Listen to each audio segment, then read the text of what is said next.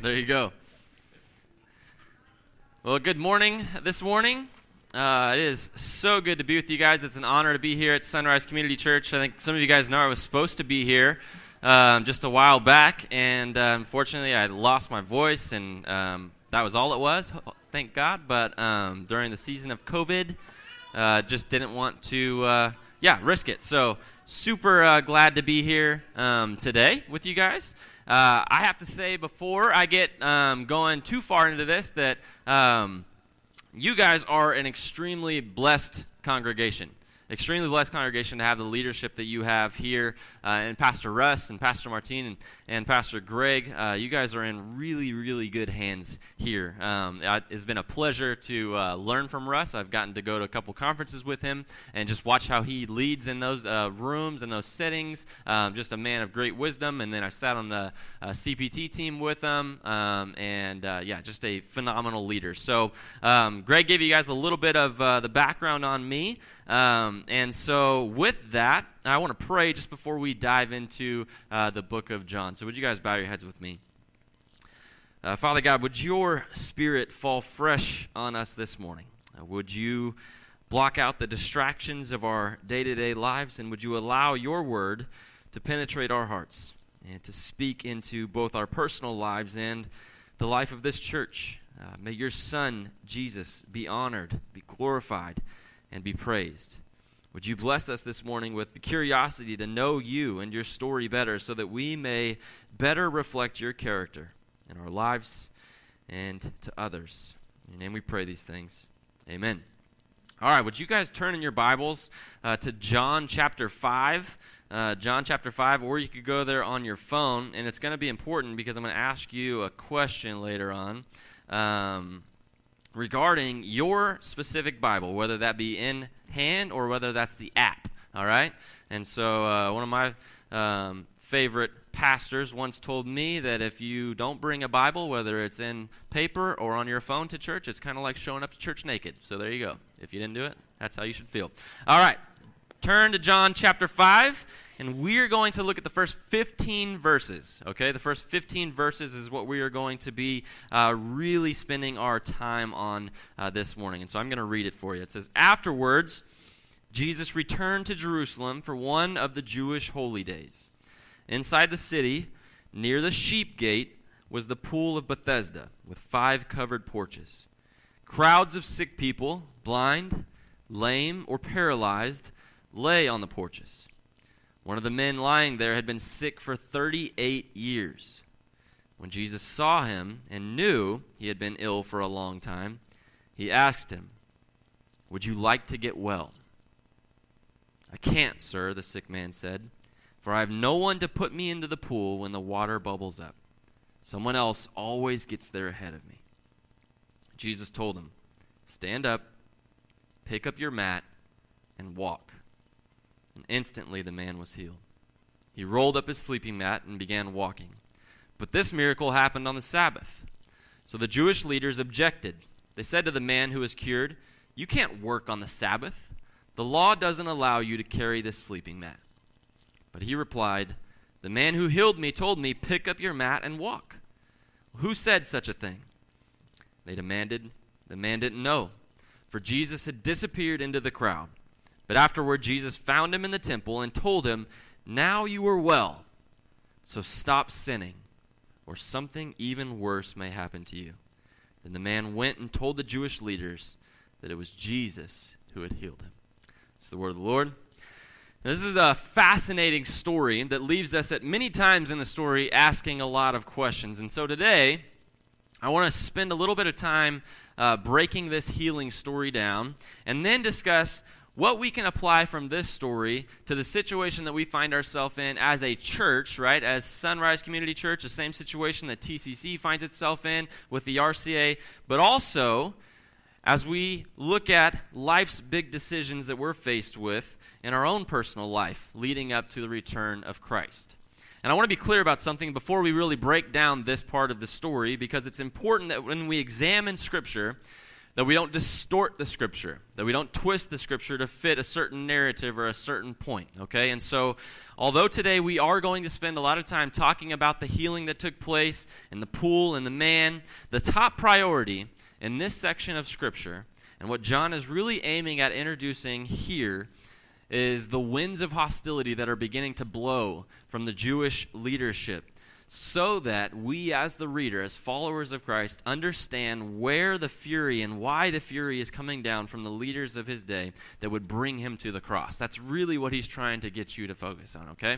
And so I want to make sure that we're being fair to the text. And so keep this main point in the back of your mind as we examine the pool of Bethesda and the man who was healed. All right, so we're going to break this down verse by verse. So those of you guys who like that, great. Those of you guys who wish we just didn't do it that way, sorry.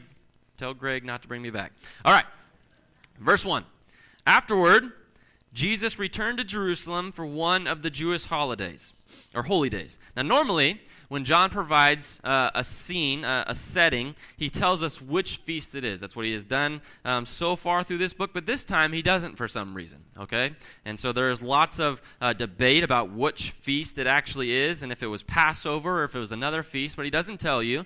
And so obviously it doesn't matter too much for this particular story. And so if this is something that really bugs you, you can go and examine it, and you can look at all of the arguments and figure it out, and then try to figure your way through how that really impacts the story in the context of what's happening here. But that's the first verse. Second verse, inside the city, near the sheep gate, was the pool of Bethesda with 5 covered porches.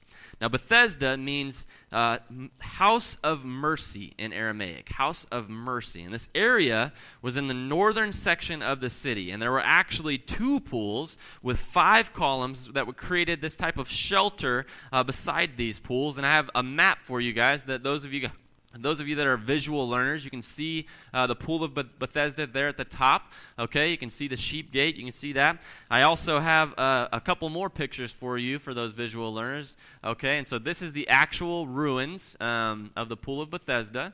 All right, and then the next one is going to be a model. Okay, so you're going to see the pool of down there towards the bottom, southern pool, northern pool. You're going to have 5 porches down there. And then next I have for you, is that the last one there? I think so. So that's your model. Those of you guys that are visual learners, that should help you out. And so verse 3, crowds of sick people, blind, lame, or paralyzed, lay on the porches. Now, those who were sick and looking to be healed had heard the stories. They had heard the rumors about this place. And they believed them enough to wait on these covered porches for an opportunity to be healed. Now, this is where it really gets interesting. And after talking with Pastor Greg this week, I understand that there were quite a number of questions about the water and about the angel and about what's really going on here. And so I want you to take a look at your Bible and let me know if you have a verse 4 in your Bible. Anybody have a verse 4? Raise your hand. You got verse 4 in there? Okay. Verse 4, anyone else? Okay. So, not every version of the scripture is going to have a verse 4. A lot of the other Bibles you're going to see that at the bottom in the footnotes, and it's going to explain a little bit. And so, as Christians, we believe that the Word of God is inerrant, meaning that the scripture is incapable of being wrong. Okay. We had an awesome sermonette up here, but right before I came up here from one of your elders, right? And you didn't need me to come today. Okay, so next time before you bring a guest speaker, you guys got amazing elders. That was perfect. Talking about the truth, because this is what we need to talk about first. Before we can really dissect this story, right? Before we can dissect this scripture, we have to talk about the inerrancy of the scripture, the truth of the word. And so we come to this conclusion, we come to this belief as Christians through the word. Okay, 2 Timothy chapter 3, verses 16 and 17 says, all scripture is breathed out by God and profitable for teaching, for reproof, for correction, and for training in righteousness, that the man of God may be complete, equipped for every good work. All right? And since God is perfect and incapable of error, we can trust in the accuracy of the scripture. But the scripture that this doctrine is referring to is the original text, okay? It's talking about the original text that was written, the very first ones. It is not talking about the manuscript copies. Now remember, we do not possess the actual hard copies that the apostles and the prophets wrote, all right? Instead, we have copies of these writings and multiple copies. And since only the apostles and the prophets were inspired, Only the text that they wrote is inerrant. And so there are copies that do contain differences. There are manuscripts that contain additional words and other discrepancies between them, and it's not hard really to imagine why, all right? This likes to be a point for the atheists, those who don't believe in God, those who don't believe in the truth of Scripture, right? They like to say, well, look, there's manuscripts with different things. How can you say that that word is trustworthy? Well, think about the job of being a scribe, okay? You don't have the latest Apple computer. You don't have a computer at all. You don't even have the most reliable ballpoint pen to work with. And so as you're copying one manuscript in the Greek under candlelight, you can imagine how tiring that would be, how boring that may be, and you begin to doze off, and all of a sudden you slightly turn an I into an E. Or you make another little mark, right? And the next scribe that comes along to go ahead and make a copy of that one now looks at that and has to interpret what is it that last scribe was trying to write. Is it truly an I? Is it truly an E? What is this little thing? And so they make their interpretations. And it's almost like that playground game of telephone, right?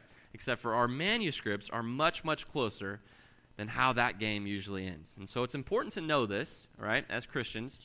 And it's also important to understand that this is not a problem. This is not a problem because the Bible is preserved better than any other ancient book out there, right? The Bible scholars are able to reconstruct the original text that the apostles and the prophets wrote, even though all we possess is many, many manuscripts and the scribes who copied the Bible. And so I say all of this because in this passage this morning, we run into one of those issues, all right?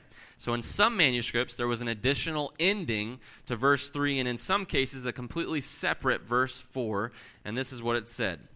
From time to time, an angel of the Lord would come down and stir up the waters. The first one into the pool after each such disturbance would be cured of whatever disease they had. Now again, in some of the best texts, you do not have verse 4 about an angel stirring up the water. So it could have been more about the superstition that took place at the time, the rumors that were taking place at the time, than the truth. Interestingly though, this is actually where the idea comes from for the fountain that some of you guys would recognize from lots of movies found in Central Park. You guys recognize that place right there? You guys seen that in the movies? Notice the angel at the very top? That is where they get this idea, the pool of Bethesda. That is supposed to represent the angel who comes down and stirs up the water. So now you know. Fun fact, next time you're talking to somebody, you go visit New York like I know you all do, you just tell them, this is from the Bible right there, pool of Bethesda. All right? So there's a couple things to think about before accepting this idea of an angel stirring the water, all right? Now these pools that we're talking about here were actually fed by artesian wells that looked like and functioned like hot springs at some points. And so it could have been that people thought that something was happening when all actuality what was happening was the water was bubbling up when the next infusion of water hit that pool, okay, that storage tank. And actually today, during the winter months, you can still see water in some parts of those pools, okay, being fed in there with what's left. And so it could have just been those hot springs bubbling up and water feeding up to the surface. We don't really know what's taking place there. In fact, this wouldn't be the weirdest miracle that has taken place in the Bible. Okay, this wouldn't be the weirdest way that people have been healed in the Scripture. For example, in 2 Kings, we see a healing take place through a purified pot of stew. Okay, I'm going to read this story for you. It says, when Elisha returned to Gilgal, there was a famine in the land. As the sons of the prophets were sitting in front of him, he said to his servant, put on the large pot and boil stew for the sons of the prophets. Then one went out into the field to gather mallow and found a wild vine and gathered from it his lap full of wild gourds. And he came and sliced them into the pot of stew because they did not know what they were. So they poured it out for the men to eat. But as they were eating the stew, they cried out and said, you man of God, there is death in the pot. And they were unable to eat. Then he said, bring flour. And he threw it into the pot and said, pour it out for the people that they may eat. Then there was nothing harmful in the pot. Or Naaman, listen to this story, being healed by bathing in the Jordan River, also in 2 Kings chapter 5, verses 10 through 14. Then Elisha sent a messenger to him, saying, go and wash in the Jordan 7 times, and your flesh will be restored to you, and you will be clean. But Naaman was curious and went away and said, behold, I thought, he will certainly come out to me and stand and call on the name of the Lord his God, and wave his hand over the site and cure the leprosy. Are Abna and Pharpar, the river of Damascus, not better than all the waters of Israel? Could I not wash in them and be clean? So he turned and went away in a rage. Then his servants approached and spoke to him, saying, My father, had the prophet told you to do something great, would you not have done it? How much more then when he says to you, Wash and be clean? So he went down and dipped himself in the Jordan 7 times in accordance with the word of the man of God, and his flesh was restored like the flesh of a little child, and he was clean. I won't read the rest to you, but you can on your own time. There's also a healing by the touching of the bones of Elisha in 2 Kings chapter 13, a healing by the shadow of Peter in Acts chapter 5, and a healing that takes place by Paul's handkerchief in Acts 19. So, in fact, there are even more recent stories of healings that take place that exist, like the healing waters of Lourdes, France. Has anybody heard of this story in Lourdes, France? Okay. So the story goes that over the course of several months in 1848, the Virgin Mary appeared a number of times to a 14-year-old peasant girl named Bernadette. Now, the young girl had a little education, and when she tried to explain what happened to her, everyone thought that she was making it up.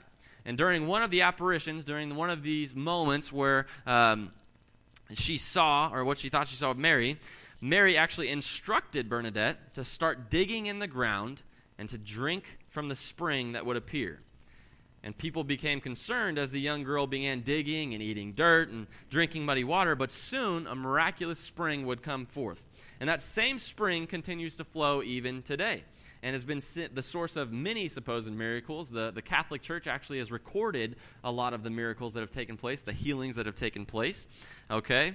And the Catholic Church eventually approved Lourdes as an official Marian apparition site, and millions of pilgrims began journeying there each year, seeking physical healing, spiritual healing, emotional and mental healing. And for just $6.99, you too can have a bottle of this water if you'd like, shipped directly to your home. There you go, right there from Lourdes. And there's actually another picture, I think, there for you, so you can see what that looks like, that spring bubbling up there. But there you go. So back in there, you see Mary, the statue that's supposedly where this young girl saw the apparition there, and then the spring back behind it. And so this is a place that is visited by millions of people. So we see all kinds of crazy kind of examples of healing, right? And so it's easy for us to laugh at this now, right? To laugh at these types of things. But for those who were desperate, those who were extremely desperate for healing during Jesus' day, that witnessed healings and that heard the stories of miracles, they were convinced, and to the pool of Bethesda they ran. All right? So verse 5 says, One of the men lying there had been sick for 38 years. When Jesus saw him and knew he had been ill for a long time, he asked him, Would you like to get well? So Jesus approaches one of the porches, notices this man in particular who had been in pain for 38 years, and asks him, Would you like to get well? This verse brings about so many questions. Why did Jesus choose this man? Why would you ask someone if they want to get well that's been trying to be the first person to touch the water for so long, right? Why not heal everyone, right? Why not stir the waters yourself? Why have an angel do that? Now, we aren't given the answer from John, just a question, right? Do you want to be made well? And this is the type of question that would focus your attention. This is the type of question that would cause you to put yourself in the man's shoes as you read it, right? Could you imagine your response if a person walked up to you after 38 years and asked you that question? You would focus your attention and focus your thoughts on the person who asked you that question. Your hope would certainly begin to rise because of the way that question is asked. It's done in such a way that the person that is asking you, do you want to be healed, has the actual power, the authority to heal you, to follow through with that. And this man responds by saying this in verse 7. Lord, I have no man to put me in the water when it is stirred up, and when I do, another beats me there. Now, this could just be an excuse because not every sick person wants to be made well. All right, we all know this. You guys, I'm sure, have experienced this firsthand with the homeless population across the street. If you were to ask them right now, if we said, let's go over there and let's ask them, do you want to be made well? I'm sure that you would get a grab bag full of answers from those who don't want to change their lifestyle, who are happy with the lifestyle that they're in, to those that who have just truly lost all hope. And that's a real real answer, right? A lot of us, I was dealing with this not too long ago. I popped back on campus at TCC. We were dealing with a lot of theft and those types of things, and so I decided, hey, you know what? I'm just going to walk the campus one night, and sure enough, I found a homeless guy there, and in talking with him, I offered help. I offered all kinds of assistance and those types of things, and he just kept denying it. And I said, so what's your plan? What's your plan? It's cold out here. What's your plan? And he said, I just got to make it through the winter, right?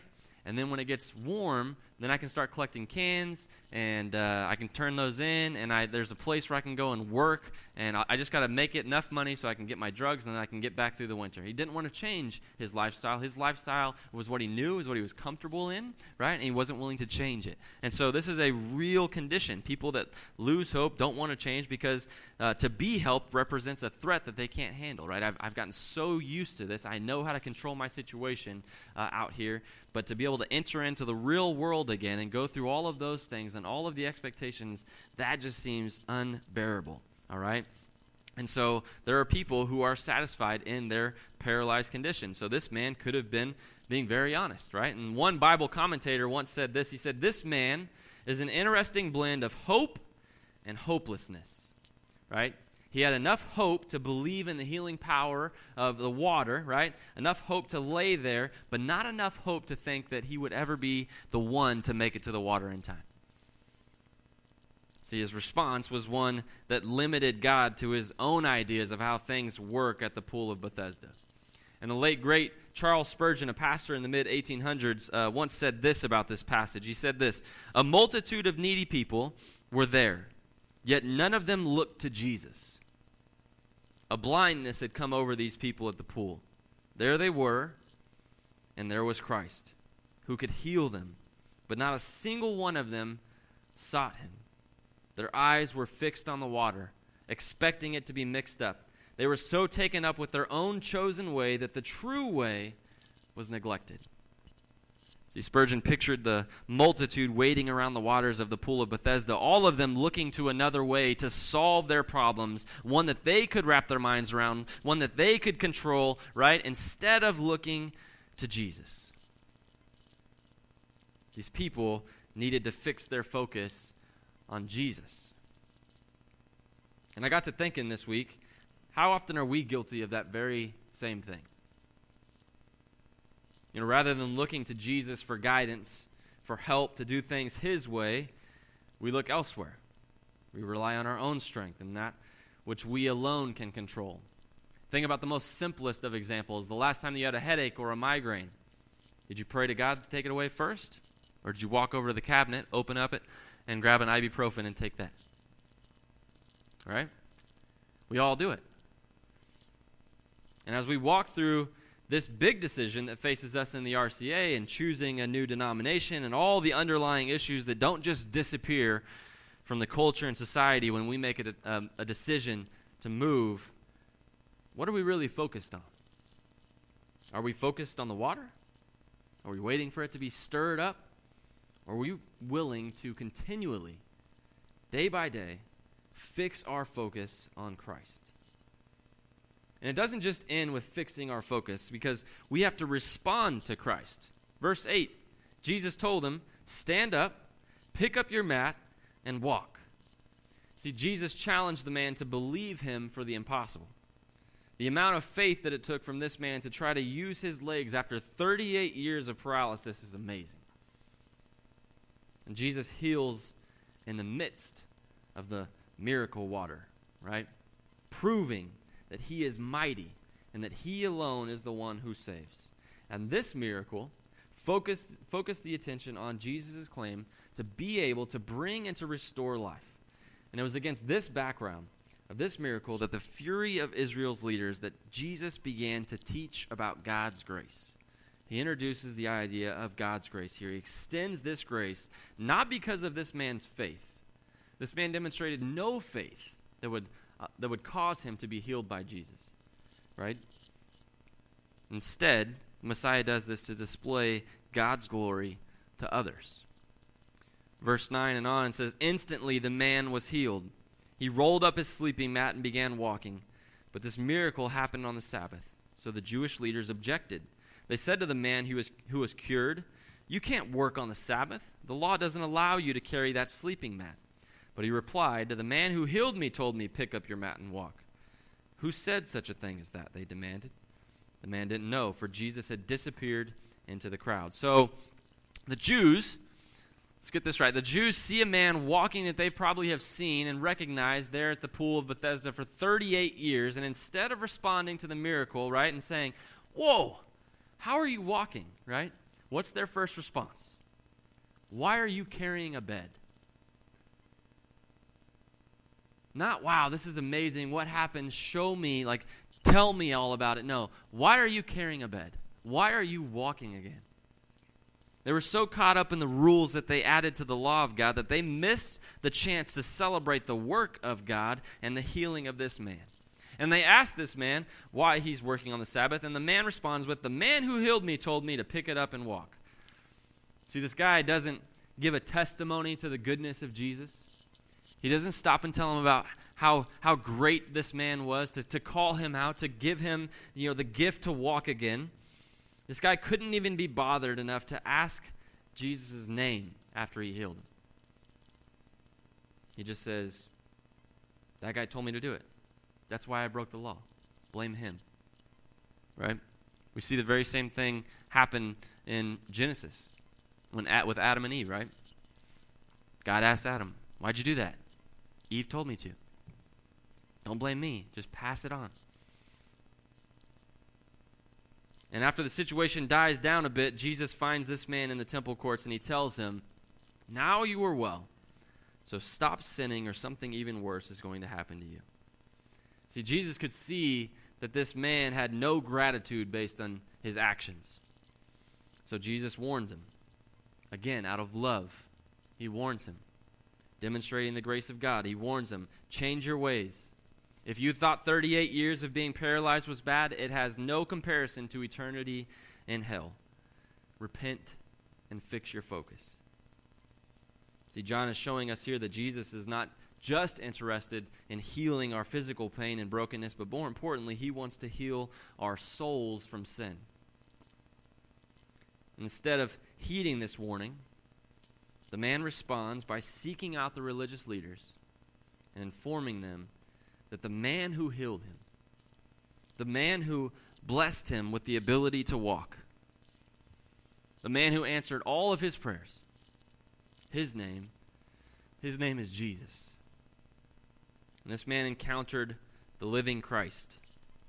He received the blessing, and he did not bear witness to him as his Lord, but instead he turned on him, never letting Christ's transformational work make it past the point of physical healing. See, fixing our focus is something that we have to do in our Christian walk daily.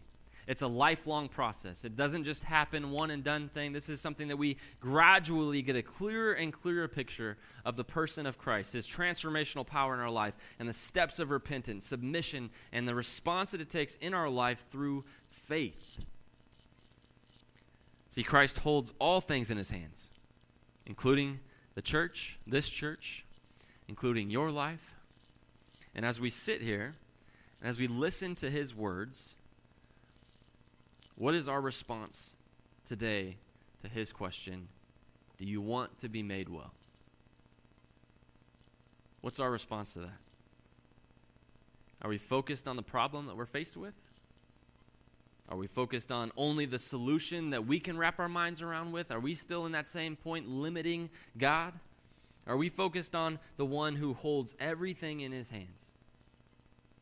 Are we going to look to him for our fix and respond to his work in our lives in faith, in submission to his ways, to his truth? See, it's not easy. It's not easy. It seems like a simple answer.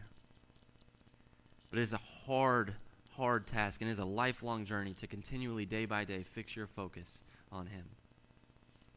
Unfortunately, the world today is resting on one of those porches as well, trusting in all kinds of things.